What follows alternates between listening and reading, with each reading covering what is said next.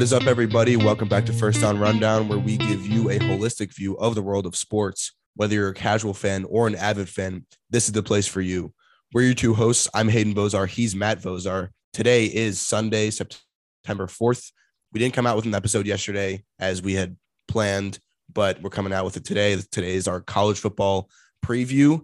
We're going to be going over lots of things. We're first going to be going over the college football playoff expansion because that news came out. I think it was yesterday. Well, no, it was Friday. Yeah, Friday. It came out, and it was pretty surprising to most people, I think. But also, if you had listened to Mitchell and I's episode back in August of 2021, you would hear that we actually predicted that 12 teams would be the best scenario when talks of college football playoff expansion were starting, but it hadn't really been confirmed that there was going to be 12 teams. But Mitchell and I went over all the possibilities of like 8 teams, 16 teams, but we thought the 12 teams would be the best format, and that ended up happening. So confirmed 2026 college football playoff expansion to 12 teams. That happened on Friday. And then we're going to be talking about that for a little bit. We're just going to be kind of talking about some rhetorical questions and some overall big picture questions about that and how that's going to pretty much affect the whole field of college football, and also how conference champions are going to fit into that, because we know that conference champions are huge in terms of deciding who gets into the playoff. Now with just 4 teams, it's going to be even crazier when there's 12 teams. So we're going to be going over that, and then we're going to give our conference predictions. We're going to go over all the Power 5 conferences. Obviously, we're going to be giving our champions. Well, we're going to be giving our championship teams, and then we're going to be giving our champions. We're going to be talking about those. And then we're going to have a couple teams in each conference, which we are going to be talking about who we think are going to be interesting teams this year. And last thing is going to be college football playoff prediction. Obviously, we're going to predict our 4 teams that we think are going to be in the college football playoff this year. And then we're going to be giving our championship game teams, and then obviously our champions. And that's going to wrap our episode up. It's going to be, it's a packed episode today, Matt. It's definitely one that we are excited about. And I know Matt loves college football, and so do I, but Matt's always so excited about college football every year. So I'm going to hand it over to you, Matt. What's going through your mind right now? Happiness, joy, all of the positive emotions. Yes, it's a packed episode because football is back. That's why. College football, yes, this week. Obviously, we're recording this on Sunday after the Saturday games of week 1 yesterday. We also had week 0 last week. Only a couple teams played last week, and then kind of everyone had their first full week. We had the first Saturday with all the games and everything going on yesterday. So that was really awesome. And I think that we now kind of also are able to put a little bit of context as to who we think, that the games that transpired yesterday, obviously, are going to kind of have some sort of bearing on what our predictions might be, right? Just kind of getting a first look at all these teams, looking at the scores, how they performed, the players that we thought were going to be interesting, the coaching changes within college football all kind of came to fruition yesterday. And now that we're able to kind of give our full preview on what the season will look like, it's going to be a little bit easier now that we can see a huge upset like Florida beating Utah, right? We had, Georgia absolutely dismantling Oregon. And so we're kind of, as we go through this thing, kind of mention those games a little bit, but we at least have some sort of understanding about what these teams are going to be looking like based on what we saw yesterday. Regardless, though, this is the college football preview episode, and we're going to give you everything that you need to know. We're going to pick, like Hayden said, pick our conference champions. We're going to pick our interesting teams within those conferences, and then obviously give our playoff predictions and who we think is going to win the college football national championship this year. There you go. All right. Well, without further ado, Matt, let's get right into it. So college football playoff expansion, like I said, the news came out that the playoff is going to be expanded to 12 teams when 2026 comes around. Now, that is 4 years from now, and it's big news now, but I think a lot of people are kind of forgetting that there's many seasons in between now and 2026, and there's going to be a lot of different recruiting classes that come in and make teams better.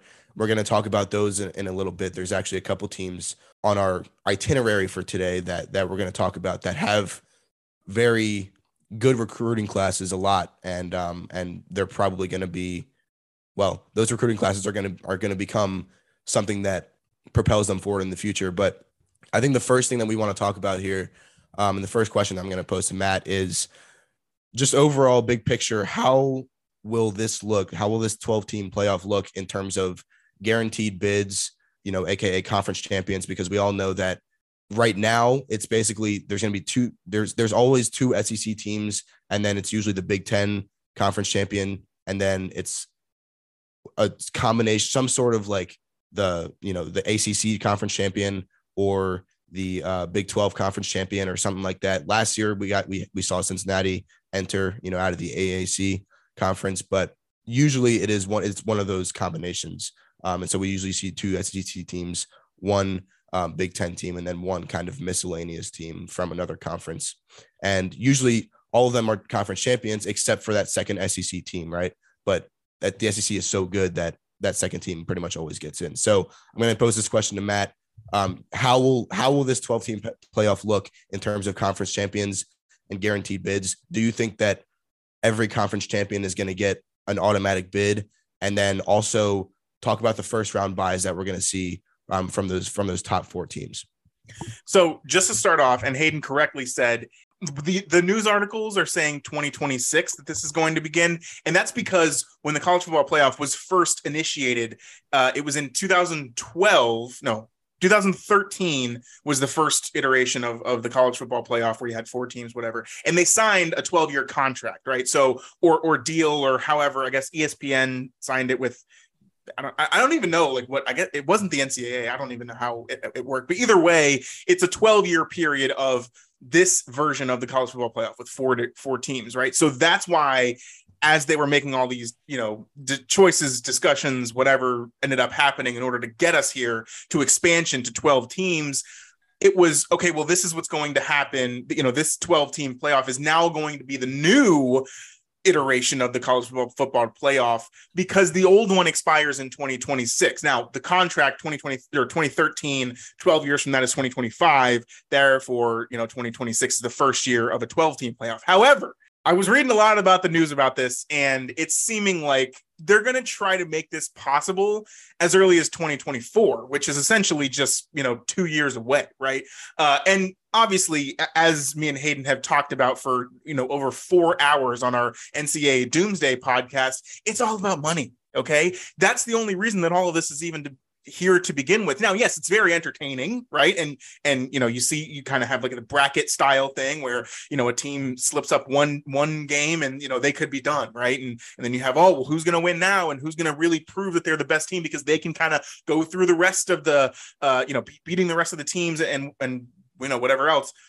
But the reason that they're going to expand the playoff is because ESPN and the College Football Playoff Committee and the schools and the conferences, they're all going to earn more money when there's more entertainment, when there's more things to market, when there's more games to be played and televised on TV, right? So that's kind of where we're entering this stage of like, okay, we have a date, but the date right now, as it's being, reported, that date is the result of the current format's contract ending, right?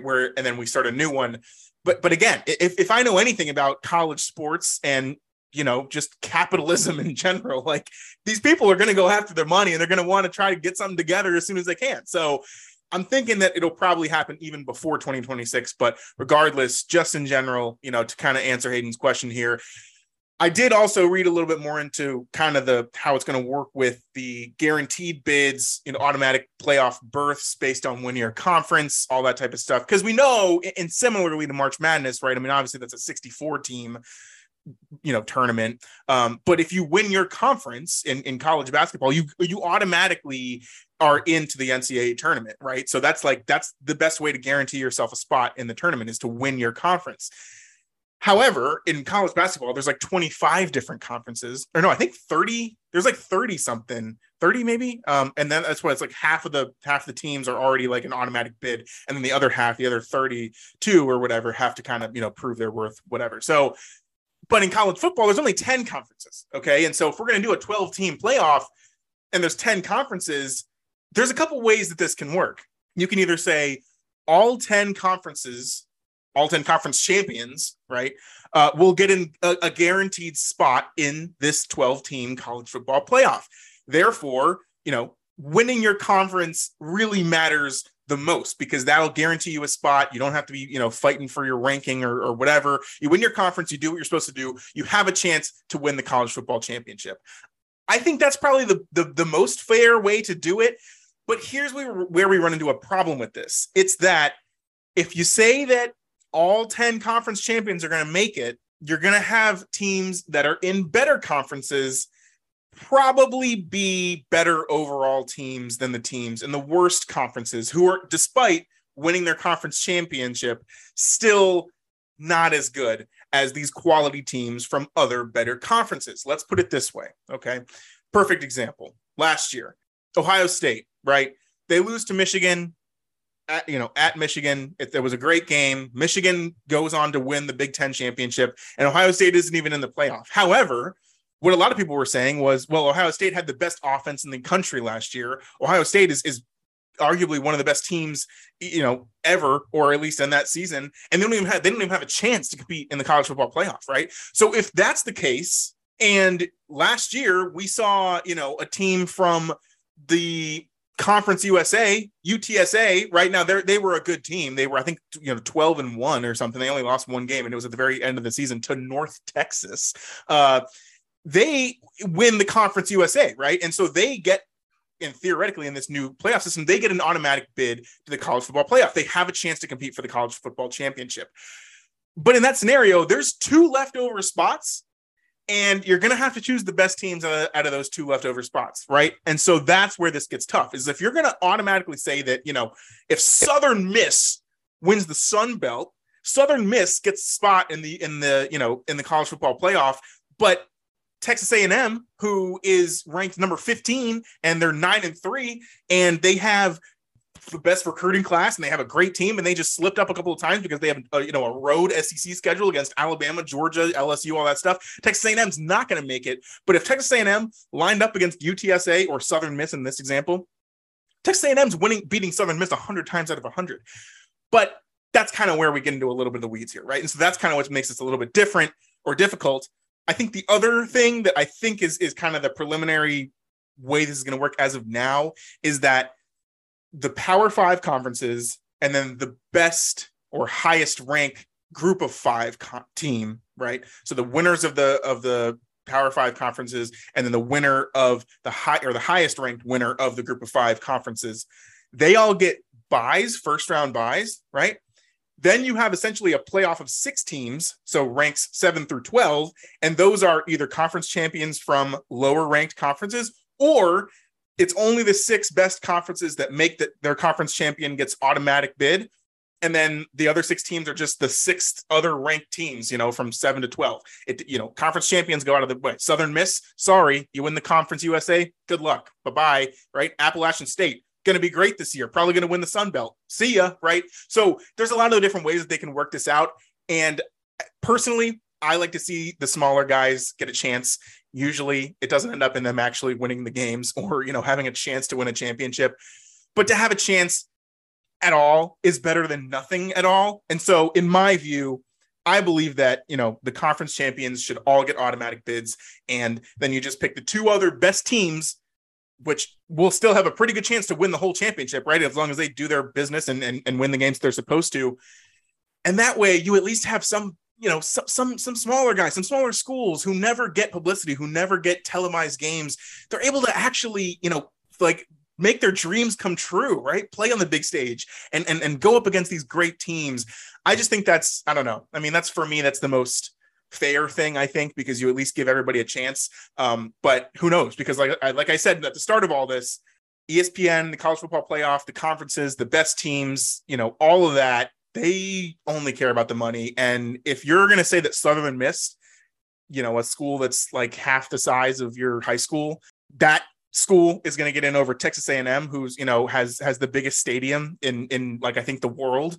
Their average attendance is like more than any other sporting event in the entire world, Texas A&M, right? And you're going to say that Southern Miss is going to get over Texas A&M.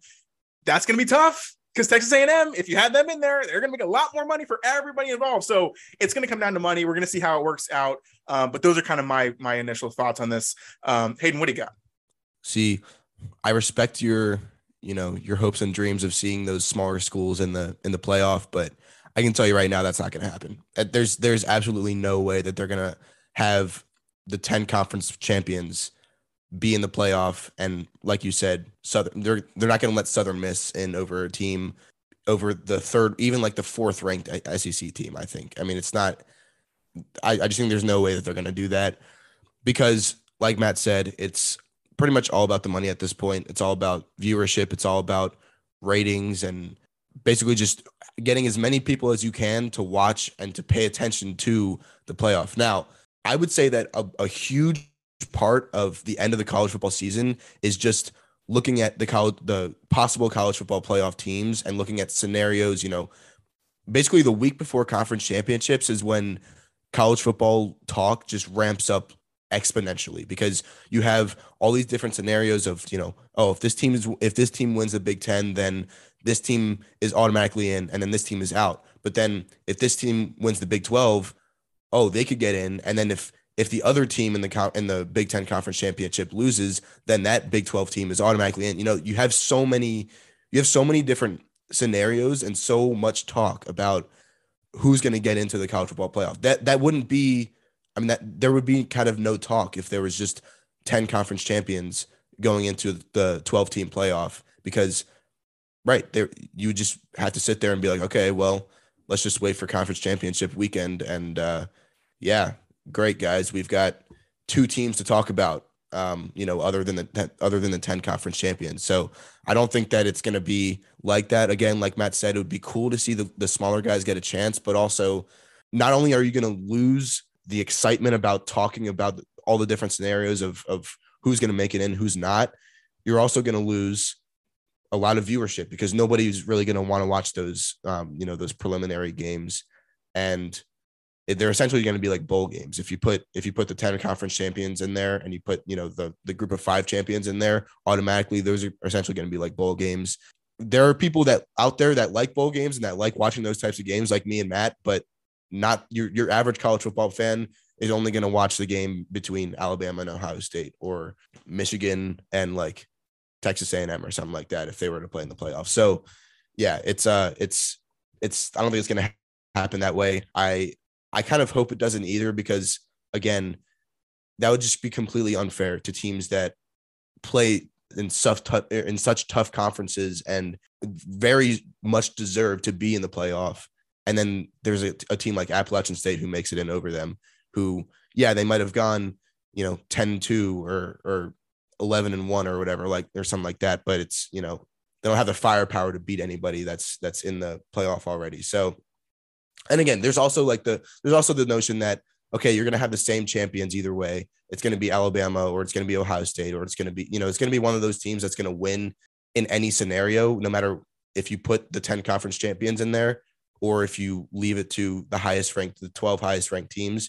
Either way, Alabama is most likely going to win. They're going to have the biggest percentage of winning that. So you could make an argument for, okay, well, yeah, let's just put 10 conference champions in there just for fun, just to see how they play, see how it works out maybe for the first year. And then the second year kind of test out the waters of putting in the top 12 ranked teams. But I just don't think, I think for viewership and like ratings and college football talk and that's what attracts most people. I don't think there's any way that they put in the first 10 teams or the conference champions in that sense. So yeah. Also the first round buys, I'm almost I haven't read for sure, but I'm almost positive that the top 4 teams will get the first round bye in this 12-team playoff or in this 12-team format.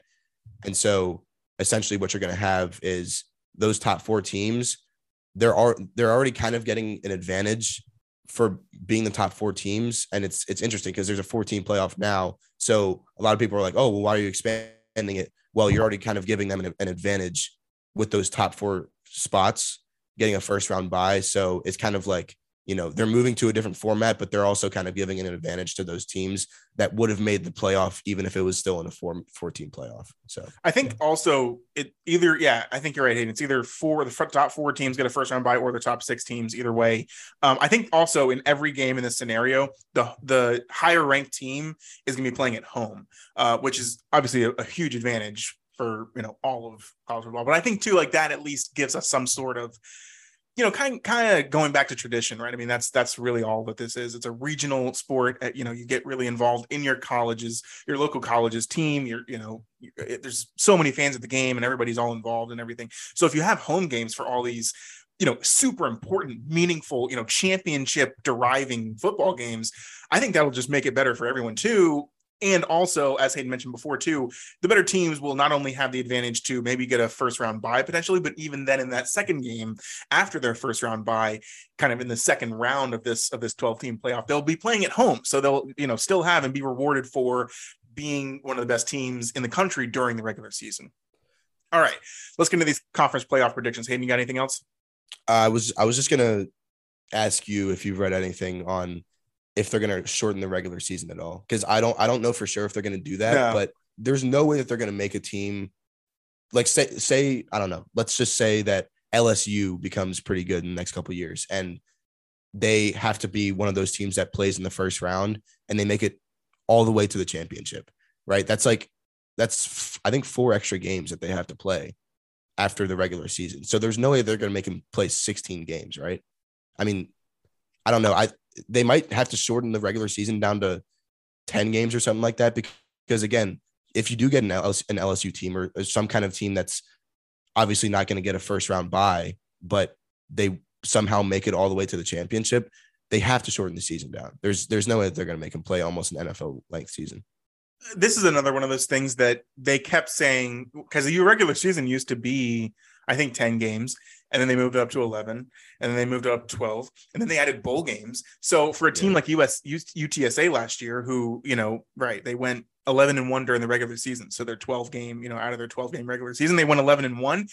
They played in their conference championship. They won their conference championship. That's 12-1, right? They played in a bowl game. They won the bowl game. That's 13-1. So if you end up playing in a conference championship and a bowl game, you're already playing in 14 games. And I think that's kind of what's going by the wayside here is like, it's just been ramping up, right? And again, it's just one of those things that everybody makes more money if you play more games. And I would say at the same time, and this goes back to all the way back to the NCAA stuff too, like who's deciding that these players aren't allowed to play 16 games? If they want to play, we've even had a discussion on the podcast before, if they want to play 16 games, then fine, especially in this new area of NIL and, potentially the NCAA or the schools paying the players.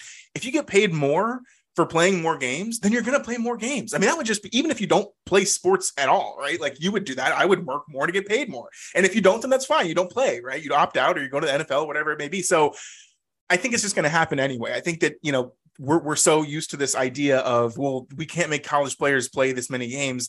I mean, think about it. If you play 2 years in college and you're good enough to go to the NFL, you're going to be playing 18 regular season games and then potentially 4 more games in the playoffs. So by the time you get to the Super Bowl, right, those teams have played 20 games. And if you're going from playing 12 games to 20, how's your body going to be prepared for that too, right? So it's kind of this, this back and forth thing. And I think it'll all get figured out. I don't think they're going to shorten the regular season though, simply because everybody just makes more money. And it's just, that's really all it comes down to. But you have a better chance too, I think, than obviously, right, the season will go longer.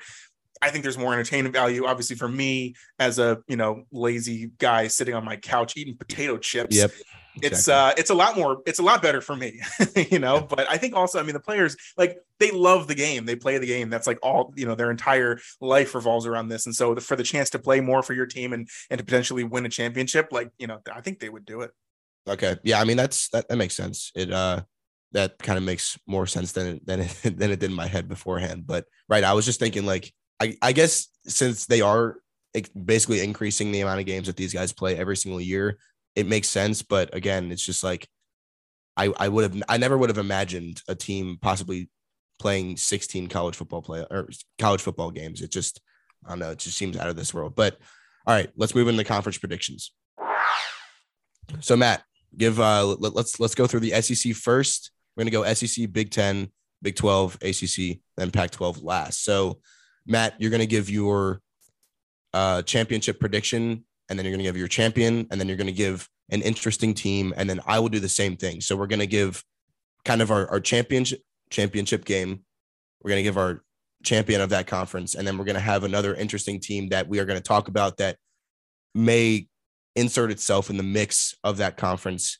Maybe a surprise to some people this season.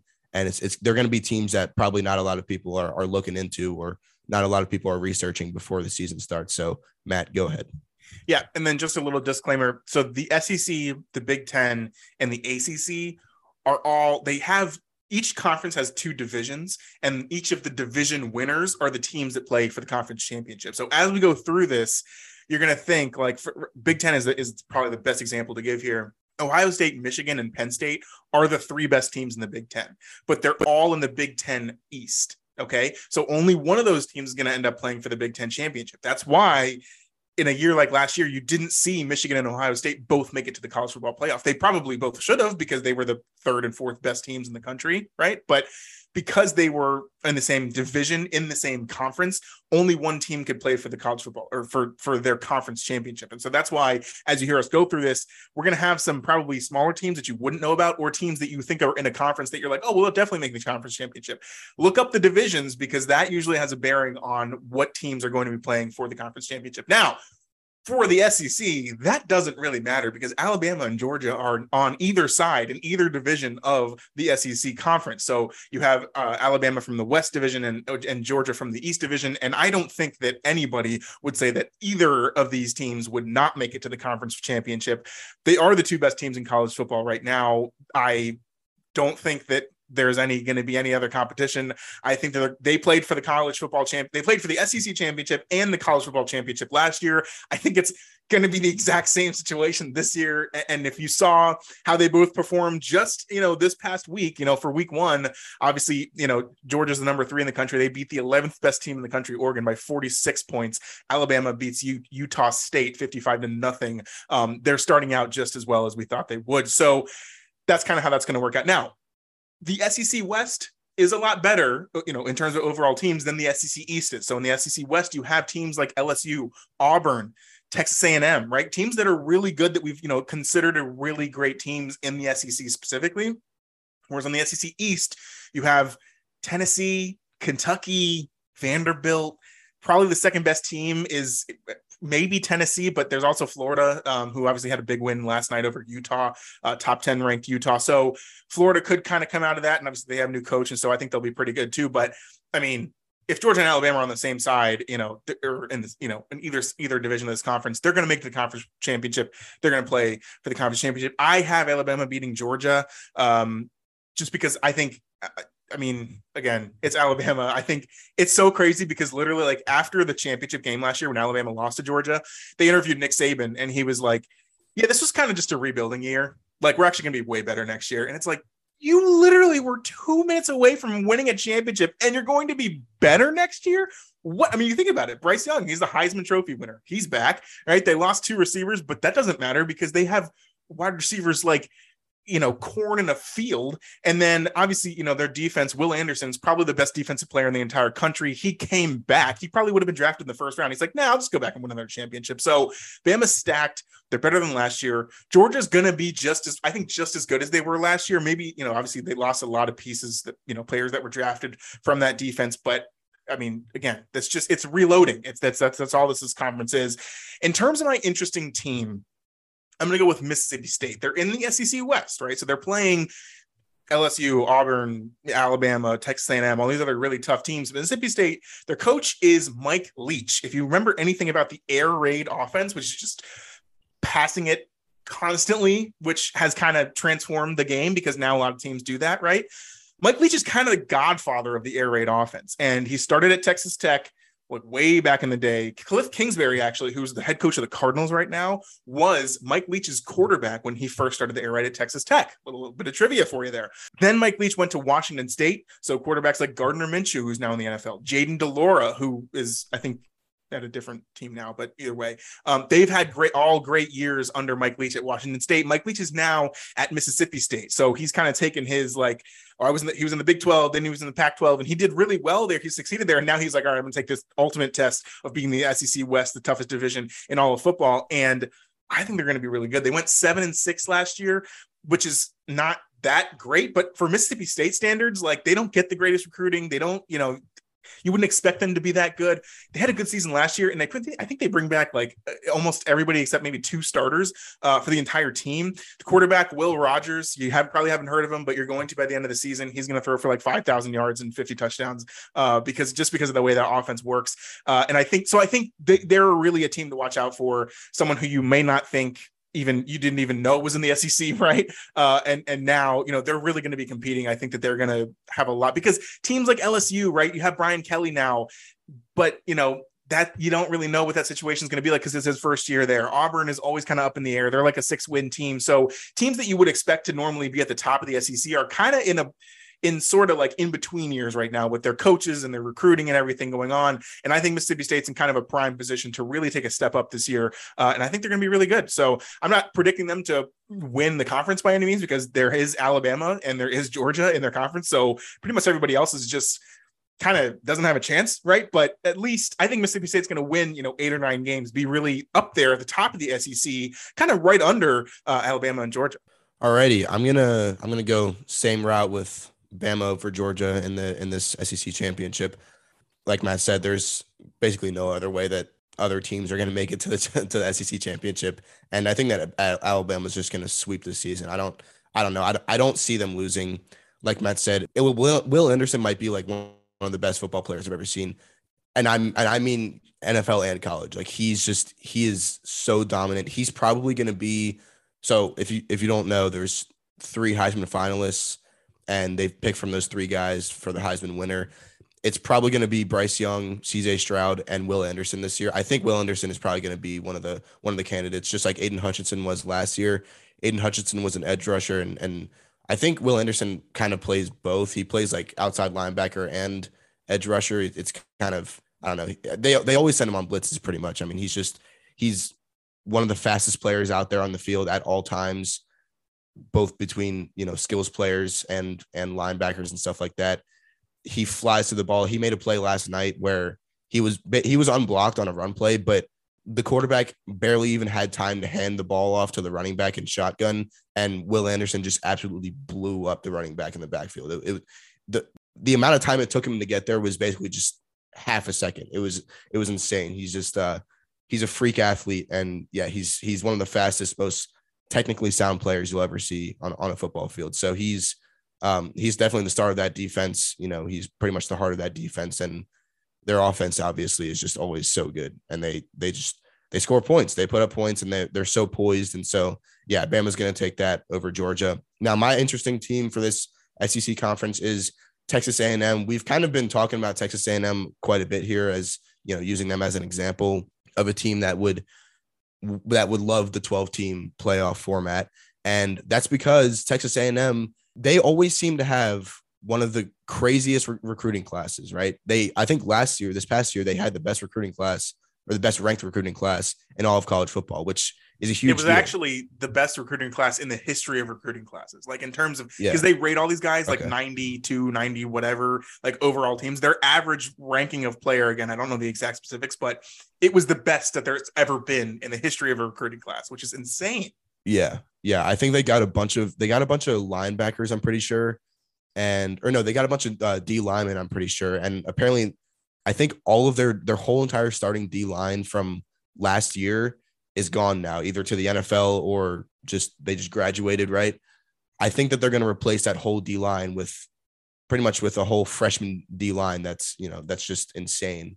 And they got a bunch of recruits there. And I think, I don't know, they got a couple. I think they got a freshman quarterback as well, who is just one of those like freak talents. And there's the quarterback situation in Texas A&M is pretty wacko right now. I don't know who's starting exactly, but I know that there's kind of 2 guys that are in a battle for the starting quarterback position. But then there's this crazy freshman that came in, and he's probably going to end up taking the starting job at some point, either this season or definitely next season. And so it's kind of one of those weird situations where it's like the 2 guys that are fighting for the starting job right now that have been there at Texas A&M, or I think one guy transferred from LSU last year, but the 2 kind of like veterans are kind of just waiting it out to see how long it takes for this freshman to come in and take that starting job. So that's what's up with Texas A&M this year. Weird quarterback situation. And I also just think it's kind of a waiting game for Texas A&M, because for them, since they're in, what is it, the SEC? No, SEC West with Alabama, right? With Alabama in their division, they're basically just waiting for Alabama to make a mistake at this point. They beat Alabama last year at home, and it was just this huge deal. But Texas A&M is one of those teams that, like, they're not going to be really good enough to overcome Alabama themselves. They're just waiting for Alabama to make a mistake and let one game slip that's not them, basically. And so that's where Texas A&M is at. I think over the next couple of years, just with their recruiting class this year, they're going to be fine over the next couple of years. I mean, they're set basically for at least the next 2 years. And so Alabama is really the one. They're going to have the pressure on them. I think Texas A&M is probably going to rise up in these next couple of years. Probably not this year. They're not going to really do anything this year in terms of, anything big, but yeah, I think over the next couple of years, you're going to see Alabama maybe slip up here and there, and then Texas A&M is just going to pounce right on that and finally do something with their crazy recruiting classes that they've had. Last thing I'm going to say about Texas A&M is they have a safety, true freshman safety, who's coming in, and I don't know if he's starting right away, but his name is Smoke Bowie, and so that's just another reason why they're going to be good this year, because that's a sweet name. So yeah, there you go. All right. Well, that's definitely a good reason to be behind a team there. I definitely agree with Texas A&M. I think they're, because of the recruiting class and everything, just a couple of years and they'll be, because I think it's a lot of it's NIL money, right? So they're signing a lot of these guys to, basically promising them, hey, you can make millions of dollars if you come to Texas A&M, because they have a lot of alumni, a lot of people in their collective, a lot of people who are just willing to throw around a lot of money for these recruits. So now let's move on to the Big Ten. I think, and then we talked about it a lot, Ohio State, they're going to win. They're going to win the Big Ten. And again, this is kind of with my example, they're going to have to beat Penn State. They're going to have to beat Michigan State. They're going to have to beat Michigan. There's a lot of really good teams in this Big Ten East, whereas in the Big Ten West, there's really no front runner. And the thing is, though, despite there being no front runner, you'd say, oh, well, then it's good competition. Yeah, it's a good competition for who's going to win that division, but it's not good competition for whoever they end up playing for the Big Ten West, or Big Ten East for the Big Ten championship overall. So I have Ohio State from the Big Ten East, and then I have Minnesota from the Big Ten West. Minnesota's really good and quiet, too. I think they have their quarterback. His name is Tanner Morgan. Me and Hayden always make fun of him because he's been there for like 8 years now, and he's completely bald. He looks like he's 50 bald, years old. And so, right. But I mean, there again, though, he's been a starter for a while. He has a lot of veteran experience. They did have, I think they had an 11-win season a couple of years ago where they lost like at the very end of the season, but then they played a bowl game against Auburn. They won that game, and it was like this crazy year for Minnesota. And then they kind of got forgotten about. But then last year they had 9 wins as well, right? They came in like 4th in the Big Ten. So they're a really good team, and I think they bring everyone back. They actually, Muhammad Ibrahim is their running back. He tore his ACL in the first game of the season last year, and he was like, supposed to be one of the best running backs in the entire Big Ten. He was gone for the year, and they still figured it out and won 9 games. So with him back at running back, Tanner Morgan back at quarterback, I think Minnesota is going to be really underrated this year, and I do think that they're going to make it to the Big Ten championship. I don't think they're going to win, though, because I have Ohio State, kind of crushing Minnesota. And just to kind of give you, right, so I kind of named the teams in the Big Ten East. Some of the teams in the Big Ten West that are going to be competing, with Minnesota, you have Iowa, Nebraska, Illinois, some of these teams that are a little bit, you kind of don't really know what to expect from them, which is why it's a little bit more open. But at the same time, it doesn't really matter because usually whoever wins that division ends up, getting beat in the conference championship. My interesting team for the Big Ten is Nebraska. If you're at all involved in kind of just casual fan college football, you've probably heard about the Nebraska saga a little bit. They weren't that great, or they haven't been that great in the last, few years. So, and it's because they hired a coach named Scott Frost. Now, before Scott Frost, Nebraska had a coach named Bo Pelini, and his record there was, I think, like 67-27, which is really good. But Nebraska, way back in like the early 2000s, they were winning football championships, and so that's kind of their standard. So they said, all right, we're going to get rid of Bo Pelini. We're going to hire Scott Frost. Now, Scott Frost used to coach at UCF.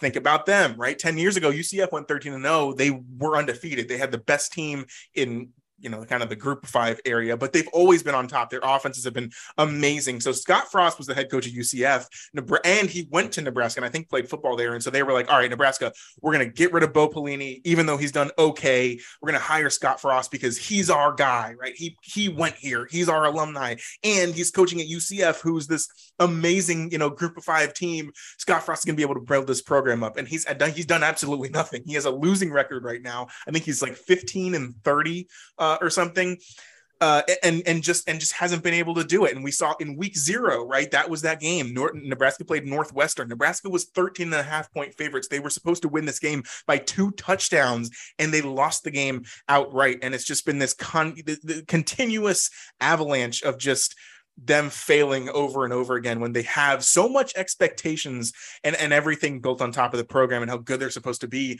So that's kind of the story here, is like, will Nebraska actually even reach a bowl game? Because that they haven't even done that under Scott Frost. And that, again, to reach a bowl game, you only need 6 wins.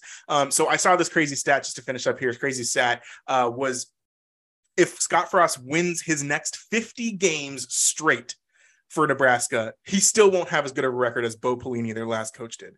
So come on. I mean, what are we doing, Nebraska? We got to figure this out. Scott Frost has to figure this out, because if he doesn't get to a bowl game this year, he is fired. And Nebraska's like, wait, what do we do now? Because this guy was supposed to be the savior. And I don't think they have any plans for what's coming after. So definitely be on the lookout for Nebraska. If they're not going to do well this year, it's kind of going to be over for Scott Frost. If they are good this year, then maybe they can build it up, right? Maybe they can actually learn from this. They can really kind of improve the program and hopefully get back to where they were, basically 20 years ago at this point, really competing for national championship in college football. Alrighty, I've got Ohio State over Wisconsin in this Big Ten championship. Again, you can't have Ohio State over Michigan here. Obviously, if that was possible, Matt and I would both have them in the Big Ten championship. But Wisconsin's one of those teams. They almost always have a really, really good defense, but then they also don't really have a good offense, really. Like that's kind of Wisconsin's normal team dynamic. And it's probably going to be the same way this year. I don't know. I haven't read too much into them, but I mean, I think we all agree that Ohio State is by far the best team in the Big Ten, or at least they're the best team over any other team in the Big Ten. What is it? East. Yeah. So, yeah. So Ohio State's going to win that conference. And then my interesting team is Michigan. So here we go. But yeah, Michigan is, so if you guys don't know, actually last year, this whole QB situation started. So I talked about the QB situation with Texas A&M. I would say that this Michigan QB situation is even more interesting, and that is because there's a 2 quarterback setup right now. They kind of use 2 quarterbacks right now, but everybody is looking at this Michigan team and saying, you guys need to pick one, because a 2 quarterback system almost never works, especially in college football, especially when you're a team as good as Michigan, because 2 quarterbacks. I mean, yeah, if you have 2 quarterbacks, you might as well have 0 quarterbacks, because it never really works. And so they've got this one guy, JJ McCarthy, who is the more explosive player. He's the more athletic one. He makes big plays. He's a very exciting player. And then you have Cade McNamara, who is the less exciting player, but he's kind of the more consistent guy. He'll go under center. He'll get a few yards every play, and he'll move you down the field. Not in really in an exciting way, but he'll move you down the field, right? Kind of that smash mouth football type of deal that we are kind of used to with Michigan. But in this era, we see all the good teams kind of, have these flashy quarterbacks and have these offenses that can make huge plays. And I don't think that Cade McNamara is the answer for that. I do think that they're going to move to JJ McCarthy as their QB1 and as their starter for the whole game, rather than switching between both of those guys. I think they're going to move to JJ McCarthy being that guy sooner rather than later this season. I was honestly surprised. I think that last season, JJ McCarthy made a statement or made his case to be the full starter this year, but in their first game, they still had a kind of switch off between both of them. But JJ McCarthy definitely proved that he's the more exciting player. He made a couple really big plays in that game. And so I think that it's just kind of a matter of time before he takes over the starting job there. And I think that they're going to be, since he's an exciting player, they're going to be more exciting to watch. And I think they're going to have more confidence in him. I hate to say it about Cade McNamara because I kind of relate to Cade McNamara in a way, but yeah, I don't think that he's going to kind of stay in the mix for much longer. And then the second thing I have to say about Michigan is just that their season depends on their game on November 26th against Ohio State. And it's same with Ohio State, really. I mean, we saw last year Ohio State lost to Michigan, and it was at Michigan. And so this year it's at Ohio State, I'm pretty sure. But yeah, I mean, both of these teams, Ohio State and Michigan, whoever wins that game between them, that rivalry game, is going to be the Big Ten champion. Yeah, so I think that that's pretty self-explanatory there. Again, Michigan knows that they just need to beat Ohio State once to be the Big Ten champion. And then, obviously they'll play a team like Wisconsin or Minnesota in the Big Ten championship after that. But assuming both of these teams, Ohio State and Michigan, go undefeated up until November 26th when they play each other, it's going to be it's just going to be up to that game. And Michigan's whole season relies on that. So obviously just be on the lookout for that. That's always one of the best games of the year to watch, whether Michigan is good or not. And now they've proven that they're good again. They were kind of lackluster for the past few years, but they've proven that they're good again. And so I think that Ohio State is still kind of a little bit scared of that. But since Ohio State has their game at home this year, I think that Ohio State will take that game and obviously end up Big Ten champions like Matt and I both picked.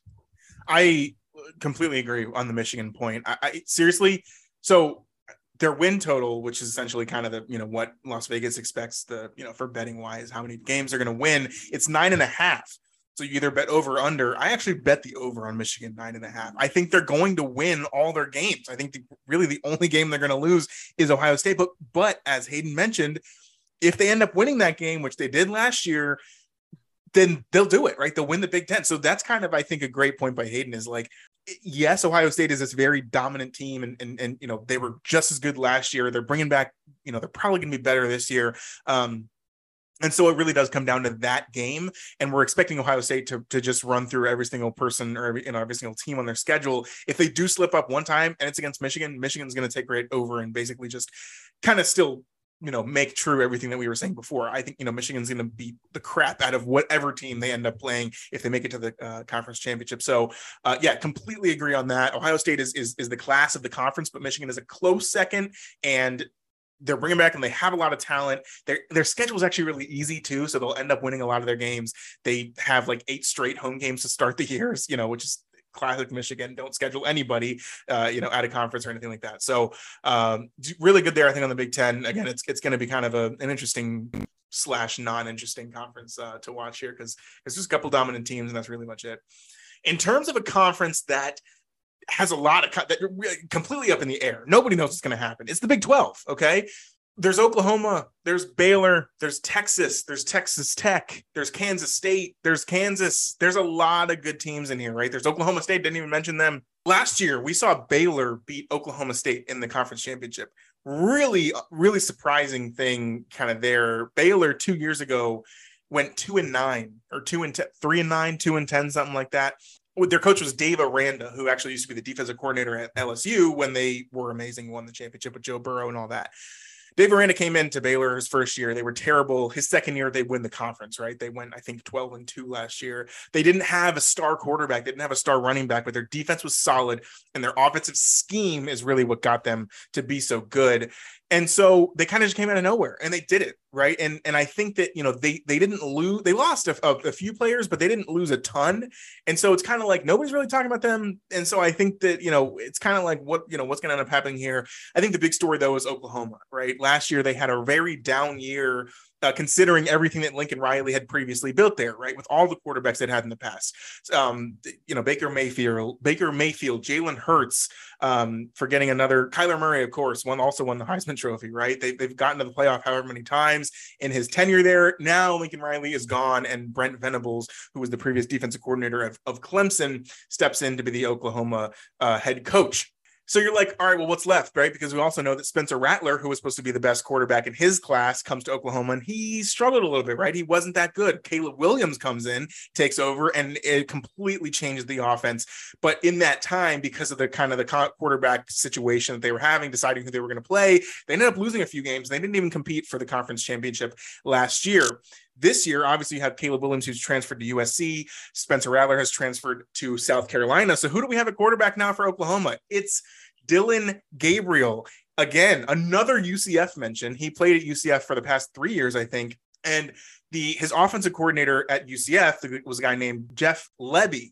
Jeff Lebby is now the offensive coordinator at Oklahoma. So really what happened was Brent Venables comes over from, Clemson. He's defensive coordinator at Clemson. He comes and he takes over the head coaching job at Oklahoma. And everybody's like, oh my gosh, Oklahoma has had these offensive minded head coaches for the last however long that's how they've been so good, right? Recently. Now they're going to bring in a defensive guy. How is their offense going to be able to compete? Well, why don't you just go get one of the best group of five, but UCF, probably, a historic group of five conference team, get their quarterback and their offensive coordinator, and you should be fine on the offensive end. And I completely agree with that. We saw it yesterday. They beat the crap out of UTEP. Obviously, we was really expecting UTEP to be competing in that game, but either way, they looked good, right? They scored a lot of points on offense. Dillon Gabriel is really talented.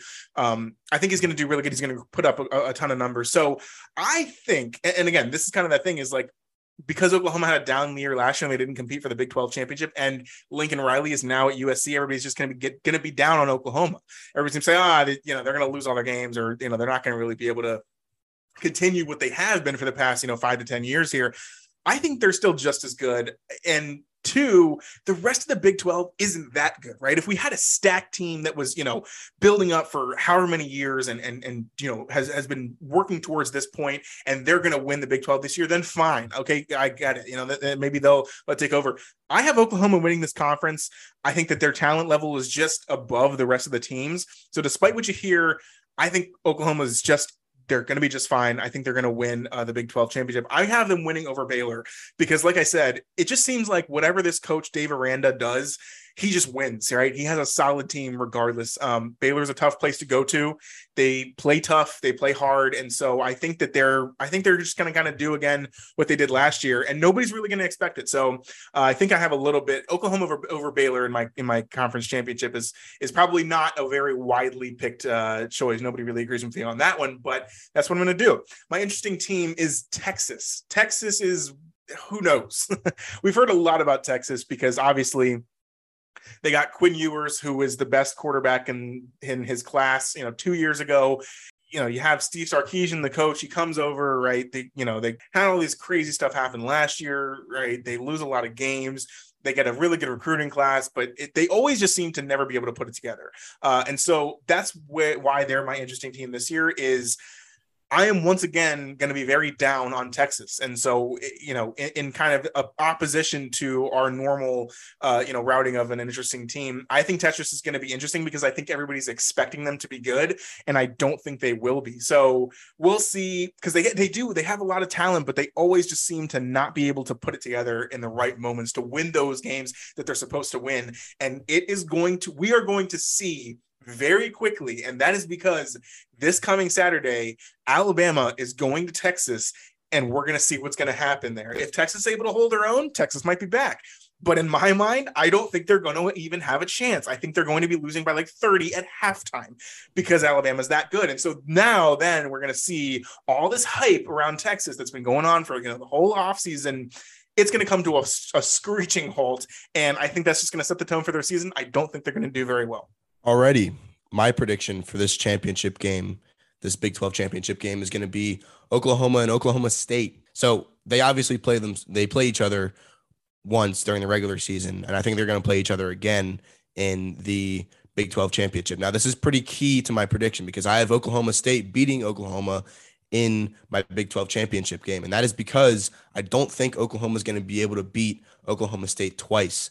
I think both of these teams, regardless of who wins the regular season game, I think both of them are going to get to the Big 12 championship game. But I also do think that Oklahoma State, I think it's going to come down to defense in this situation. Oklahoma State's offense is still pretty solid with Spencer Sanders there. That's another guy that Matt and I have talked about before, just being like he's been there for like 50 years and he just never seems to graduate.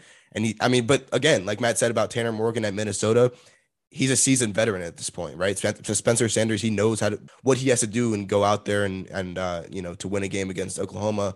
I don't know if he's ever won a game against Oklahoma because, again, like Matt said, the past few years that he's been there, it's been Lincoln Riley and that crazy offense. But now that it's Brent Venables at Oklahoma, he's a defensive guy as well. He's the former defensive coordinator of Clemson, and he's now at Oklahoma. So I think it's going to be a defensive game, honestly, that championship game between Oklahoma State and Oklahoma.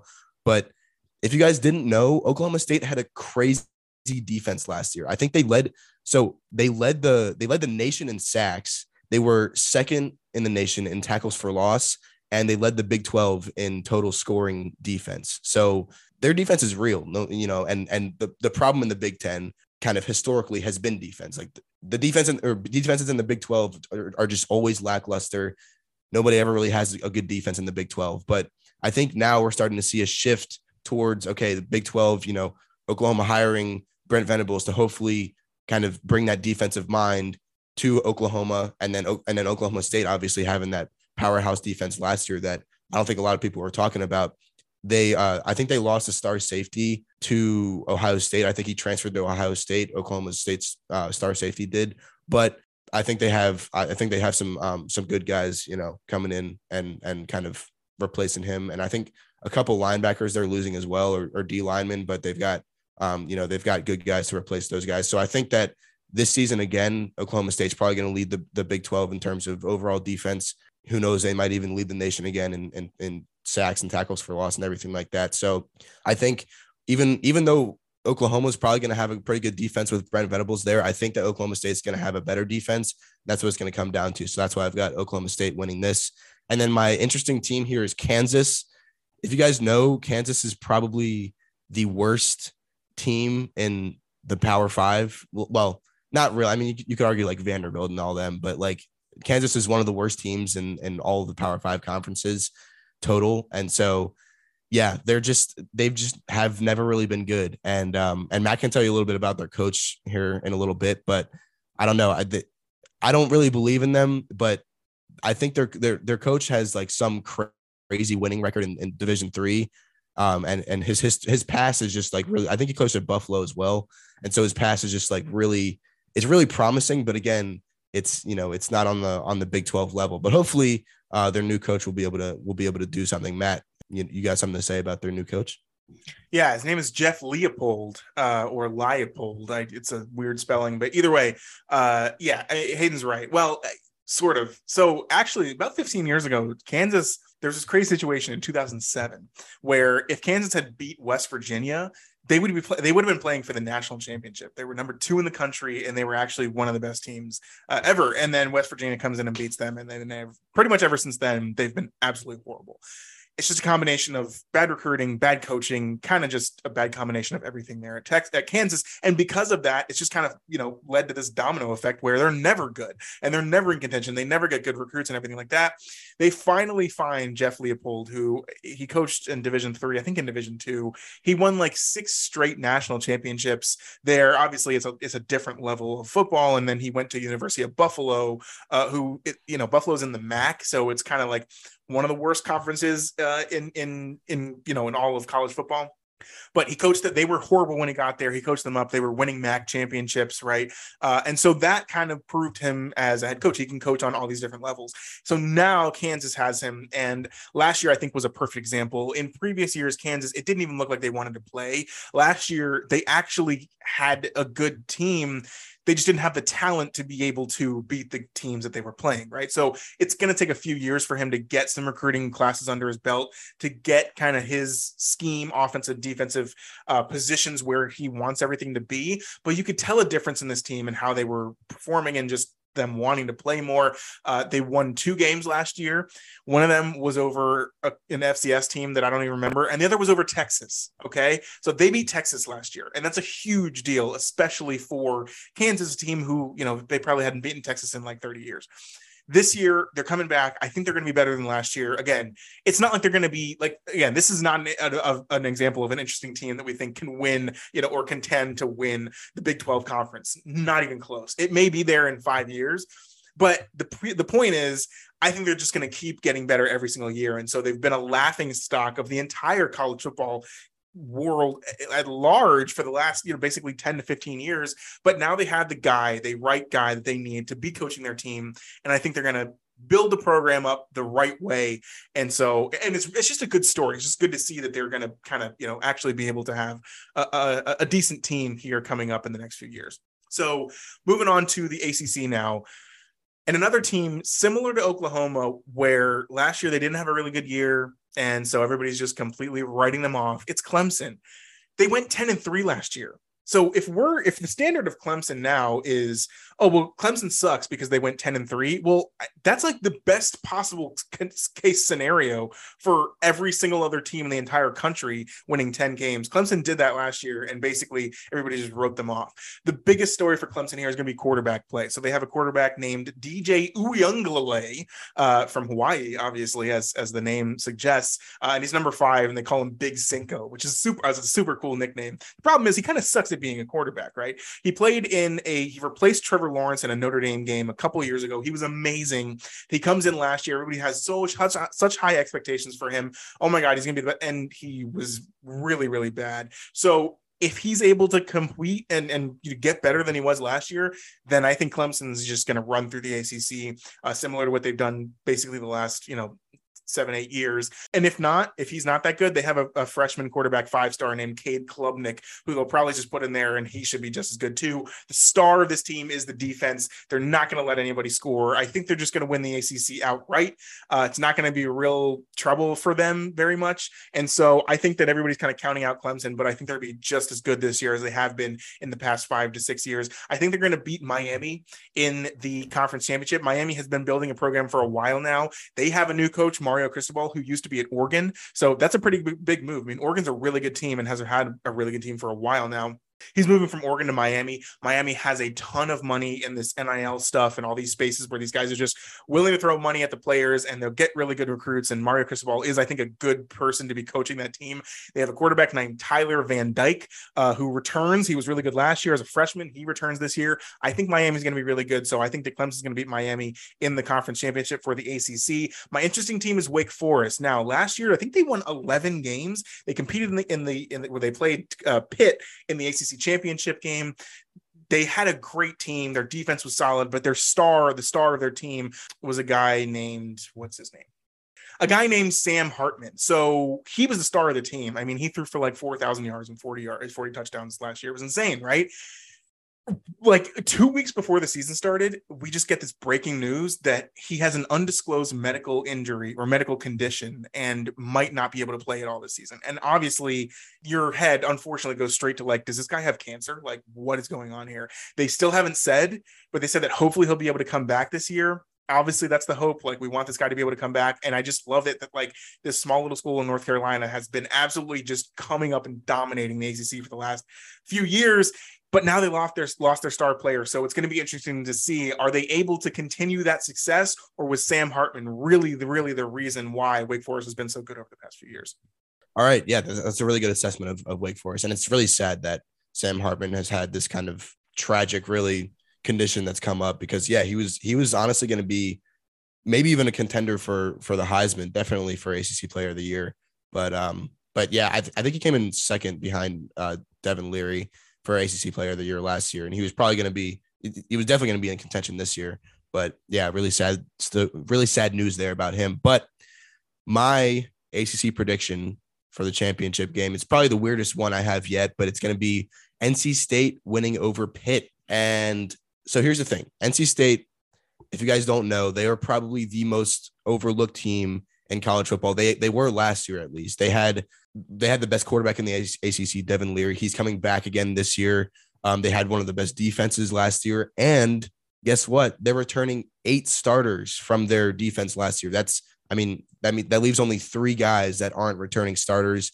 But I think a couple of those 3 guys are linebackers who were injured last season, and they're going to come back from injury. And obviously they're going to be very good. And they were starters before they got injured. So they're basically returning a whole defense worth of starters. And that's going to be key, because who do they have to play on October 1st? They're going to have to play Clemson in Death Valley on October 1st. That is the key game this season for them.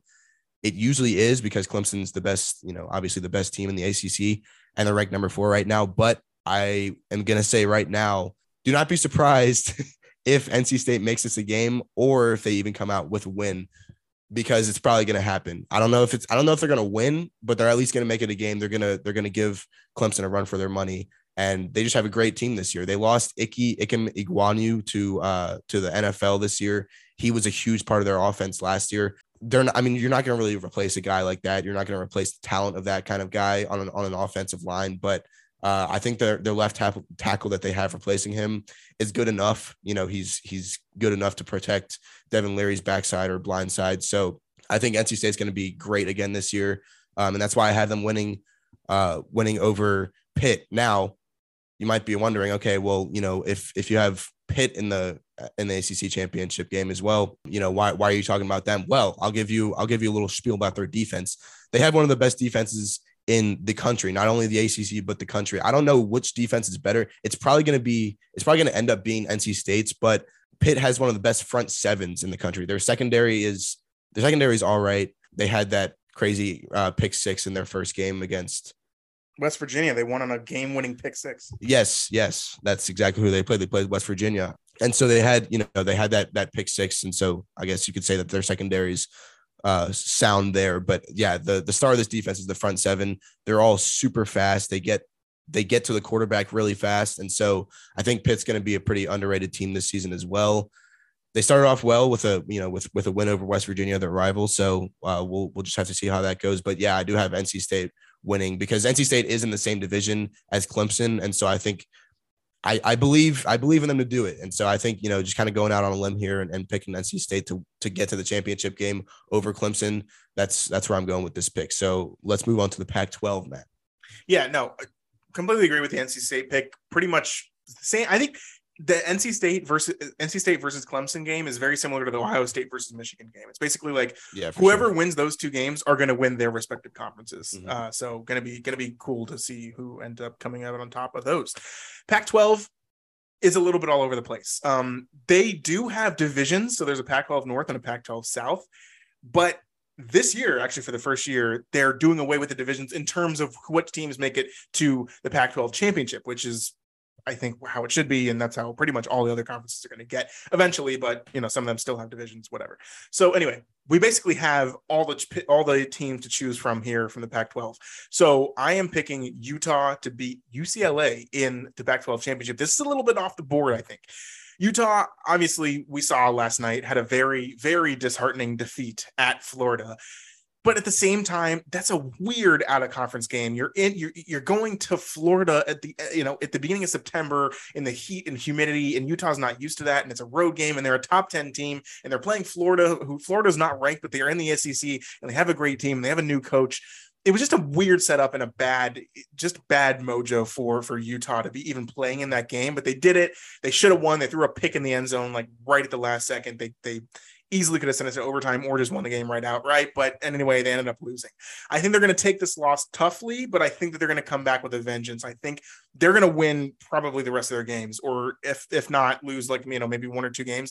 Their home field is probably one of the best in college football. They're a tough team. They have a lot of almost, I think, their entire offense returning from last year, who, if you remember, they won the Pac-12 last year. They went to the Rose Bowl. They played Ohio State in the Rose Bowl, and that was probably the best Rose Bowl game I've ever seen. It was like 55-50, and it was just like touchdown after touchdown back and forth. It was such a good game. I think they're going to repeat. I think they're going to win the Pac-12 again. I think there's a lot of hype around a lot of their teams, but I think Utah is just super solid, and they're going to do it, end up doing it again. UCLA, kind of the same way. They're bringing back Dorian Thompson-Robinson. We shortened that to DTR, which is, I think, a pretty cool nickname. They have Zach Charbonnet as their running back, who used to be the running back from Michigan. He transferred over. Chip Kelly is the head coach of UCLA, in case you didn't realize that or remember that.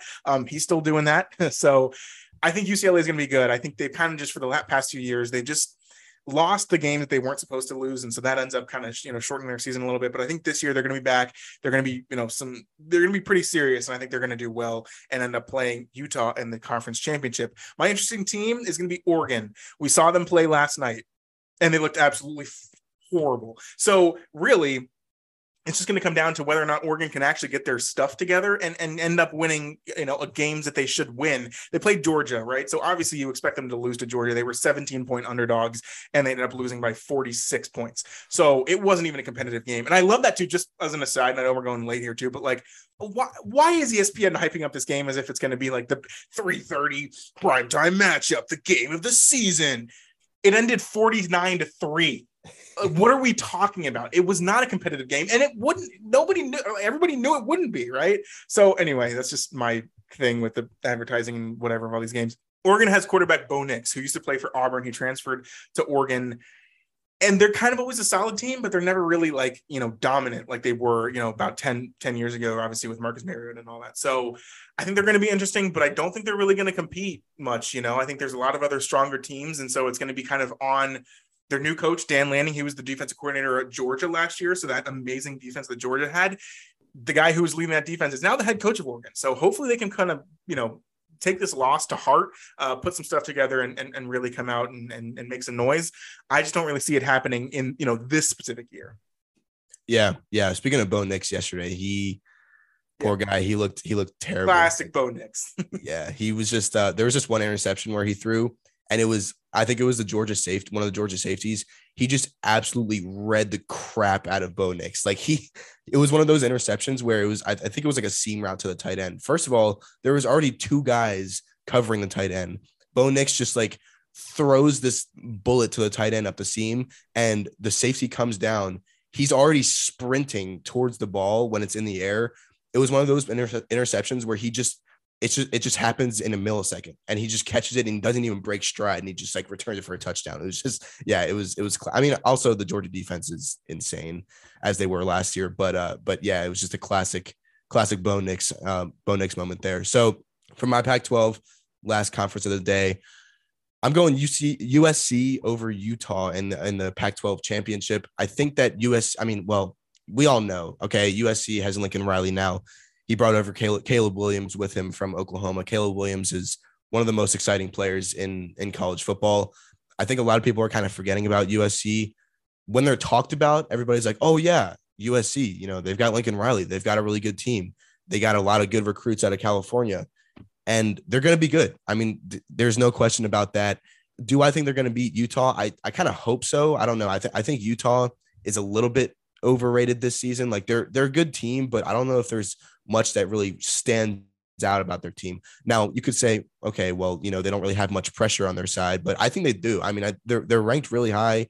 They were ranked really high at the end of last season. And like Matt said, they won the Pac-12 championship, which was great. But I think that USC now with Lincoln Riley and this crazy offense that they're going to have, because obviously it's a Lincoln Riley offense. USC is going to have a crazy offense this year. I don't know about their defense much, but yeah, I think USC is going to be very dominant again, and USC's back. Everybody's talking about, okay, well, is USC finally going to return to their dominant form that they used to be, back in like kind of the early 2000s and everything, like in 2010s even. But yeah, I think they're going to be back. Obviously, it's going to take a couple years for them to kind of form into that crazy powerhouse, but I think they're going to pull off a win against Utah in the Pac-12 championship this year. My interesting team is USC, so that's I don't know. I didn't really have another team that I wanted to talk about in the Pac-12. Matt knows more about the Pac-12 than I do. I kind of focus more on the other four conferences. I don't know why. It's like the Pac-12 I never really know much about. I think it's because they play their games so late. So like a lot of their games are at 10 o'clock at night. And so I start watching them, but I don't really watch the end of them. And then the next morning I kind of just forget to check who won those games. And so it's kind of a weird dynamic with the Pac-12 and me, but I don't hate the Pac-12. I think it's a cool conference. I never really know much about it. I just know that, yeah, like Matt said, UCLA is one of those teams that always loses a game that they're just a game or two games that they're just not supposed to lose at all. Like they'll lose against like Stanford or something. And it's like, dude, why? You're UCLA, you have DTR. I actually watched DTR when he was in the Elite 11 with like Trevor Lawrence and Justin Fields and all them. He was part of that Elite 11 group, which is quarterback competition basically of all the best quarterbacks in high school. And so he was in that QB competition with Trevor Lawrence and Justin Fields and Matt Corral actually. So they were all in that like group, and I watched that on YouTube. So I know a good bit about DTR, but yeah, that's probably all I'll say about the Pac-12 because I'm kind of all over the place here. But yeah, Matt, what do you think? I think that's definitely good. Yeah, I think you're right. They play their games so late. They don't get East Coast recognition. And also they always beat up on each other. That's the real reason we don't hear about them, is because they're never making it to the college football championship. They're never making it to these really big bowl games. They're never making it to the college football playoff nowadays either. because it ends up always being like the team that you're like, oh my gosh, they can make Oregon last year, perfect example. They would have been undefeated, right? But they lost to Stanford, who won like 3 games. And Stanford used to be really good, but they're not anymore. And they just lose this random game. So they always beat up on each other. And there's never any team that really like makes their presence known. Obviously, Oregon, like 10 years ago, like I said, when they had Marcus Mariota and Chip Kelly was their coach, they were just absolutely dominant. They were making it all the time. But now just the Pac-12 is just kind of, they do it to themselves, really, which is kind of unfortunate. So anyway, we're going to get into our college football playoff predictions right now, the 4 teams that we think are going to make it, as well as what our champion is going to look like. And it's going to look a little bit similar between us, I'm going to say. So anyway, so obviously number 1 overall seed for me is Alabama. Number 2 is Georgia. Number 3 is Ohio State. And number 4 is Clemson. Again, pretty much just my conference champions of the top 4 conferences, in my opinion. And I think it's going to be similar to last year where probably, either Alabama is going to be Georgia or Georgia's going to be Alabama in the SEC championship. And then they're still going to be number 1 and number 2 because the college football playoff and whoever decides all this, whatever, they don't want Alabama and Georgia to play in the first game because think about it. The number 1 seed plays the number 4 seed. So they can't have it. So however they make it end up being, Georgia, the 3 seed, whatever it ends up being, they're not going to have Alabama and Georgia play each other because I think they're still going to both going to make it. Ohio State, obviously, like I said, pretty much if Michigan beats Ohio State in that game, replace this with Michigan. But I do think Ohio State's going to win it this year. And then Clemson, again, they won 10 games last year and they're going to be better this year. And they're going to win the ACC. They're going to make it to the college football playoff. I think they're already ranked in the top 10. As long as they just don't lose like more than 2 games, I think they're going to make it. And they win the ACC. I think they're going to be in. But I don't think it matters because I think Alabama is going to beat them very handily, and Alabama's going to move on to the championship. And then I have Georgia versus Ohio State. This is probably going to be one of the best games all year if it ever happens. And I'm going to go with Ohio State. I just think that their offense is just insane. It's absolutely crazy. Georgia's defense is not as historic as it was last year. So I think that, those little hiccups are going to cause or allow Ohio State to score a little bit more points on them. And Georgia's offense, I don't think will be able to keep up with Ohio State. So I have Ohio State moving on in that game and beating Georgia. And then for the championship, I have Alabama beating Ohio State just because those are the 2 best teams in the country. They're ranked number 1 and 2 right now. I don't think any of that's going to change. Unfortunately, that's just the way that college football is. But it'll still be exciting to watch. And so that's kind of how I have my championship ending up. I hope I'm wrong. And I hope that there's craziness that happens and we end up with, some insane teams, but we'll definitely be able to look back on this when we do find out, the college football playoff and the championship and everything to kind of see if our predictions were right. So those are my predictions. Hayden, what do you got? Do you have anything different or not? So I've got one different team and I've got one team that's similar, but in a different spot. So it's kind of hard to follow there. But I got one Alabama. I think we kind of all agree that Alabama's going to not lose a game. And then I've got number 2, Ohio State. I think Ohio State's going to stay number 2 throughout the whole season. I think basically if Alabama beats Georgia, this is my thinking process. If Alabama beats Georgia in the SEC championship game, right, Georgia's going to have 1 loss. If Ohio State doesn't lose to Michigan, they're not going to have a loss, in my opinion, because the rest of their season is honestly pretty easy, actually really easy. I think the second best team that they play is Michigan State maybe, and that's a pretty easy game as well. So I think that my reasoning for Ohio State being second is just that they're going to be undefeated, and so is Alabama, and then Georgia's going to have a loss because Alabama and Georgia are going to have to play each other at some point. So I think honestly Ohio State either way is going to end up number 2. Even if Georgia somehow beats Alabama in the SEC championship game, I think Alabama will actually fall to 3, and then Georgia will just be number 1, and Ohio State will be sitting at that 2 spot. Because again, if we're predicting Ohio State to beat Michigan in their last game of the season, and then obviously win the Big Ten championship, I think there's no way that they're not number 2. So that's going to be, I think it's just going to be SEC championship SEC champion number 1. Number 2 is going to be Ohio State or the Big Ten champion. I've got Georgia at 3 right now, and then number 4, I've got USC. I think, like I said at the beginning of the episode, the playoff right now is basically just the 2 best SEC teams, which are Alabama and Georgia right now. And then you're going to have the Big Ten champion, and then the last team is some miscellaneous team from either the ACC, the Pac-12. We saw Cincinnati from the AAC last year. I don't think we're going to see that really anytime soon again, because we saw how it worked out with Alabama just absolutely crushing Cincinnati. So I've got USC at 4. I think Matt has a good pick with Clemson at 4 being the ACC champion. I just think that since I picked NC State to win the ACC championship over Pitt, I don't think that that's like the best ACC championship game. And so I think the committee is going to look at that if that happens and be like, okay, well, if USC wins the Pac-12 championship, or even if, a team like Utah wins a Pac-12 championship, they're probably going to put the Pac-12 champion in over the ACC champion just because the Pac-12 is objectively a better conference at this point.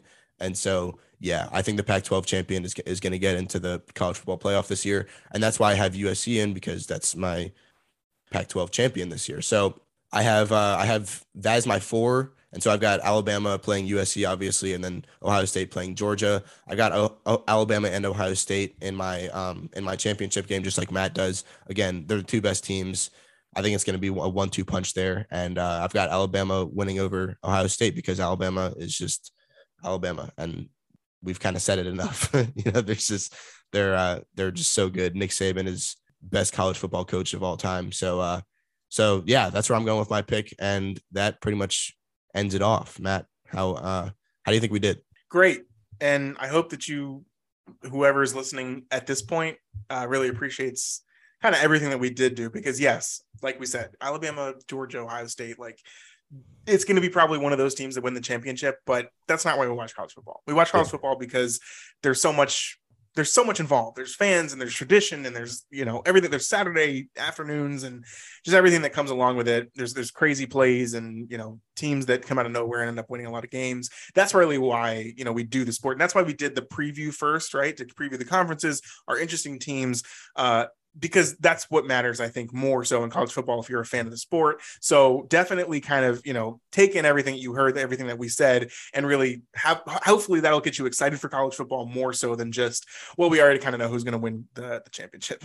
Yeah, for sure. That's why we do it is for those kind of nitpicky and more fun matchups, I guess, is why we did this episode. So yeah, that's going to be it for this episode. We thought that, these 3 kind of topics, the college football expansion or playoff expansion, the conference predictions, and then the college football playoff predictions for this year, we thought that was going to be the best way to kind of structure this episode and the best way to go about talking about college football, because there's so many college football teams that it's hard to kind of pick out what's important and what's not. But I think that, at this point, everybody knows that Power 5 conferences are the most important. And, we're not going to sit here talking about Middle Tennessee State and bore you guys like that, which we could, but we're not going to do that because, that's not that's not very practical for the average college football fan. So, hope you guys enjoyed this episode. We'll be back on probably either Tuesday or Wednesday. I don't know. I think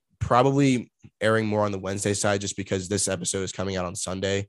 And so we might have to kind of change it up a little bit there, because we don't really want to, I don't know. I think that posting 2 episodes within the span of 2 days is a little bit much, but we'll see. I don't know. It kind of depends on our schedules as well.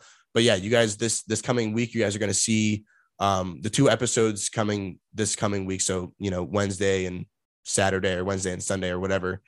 Those are going to be NFL win total predictions. So we're going to do NFC as the first one. And then next weekend, you guys are going to see AFC win totals be put out. And then that's going to be our 2 episodes there. And then we're finally into football season, in the NFL season.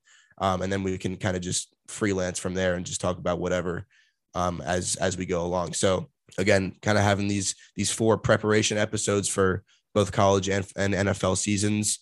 And then we're off to the races with, once the NFL season starts next weekend. So really pumped about that. Hope you guys are as well. And that's about it. We'll see you guys on Tuesday or Wednesday.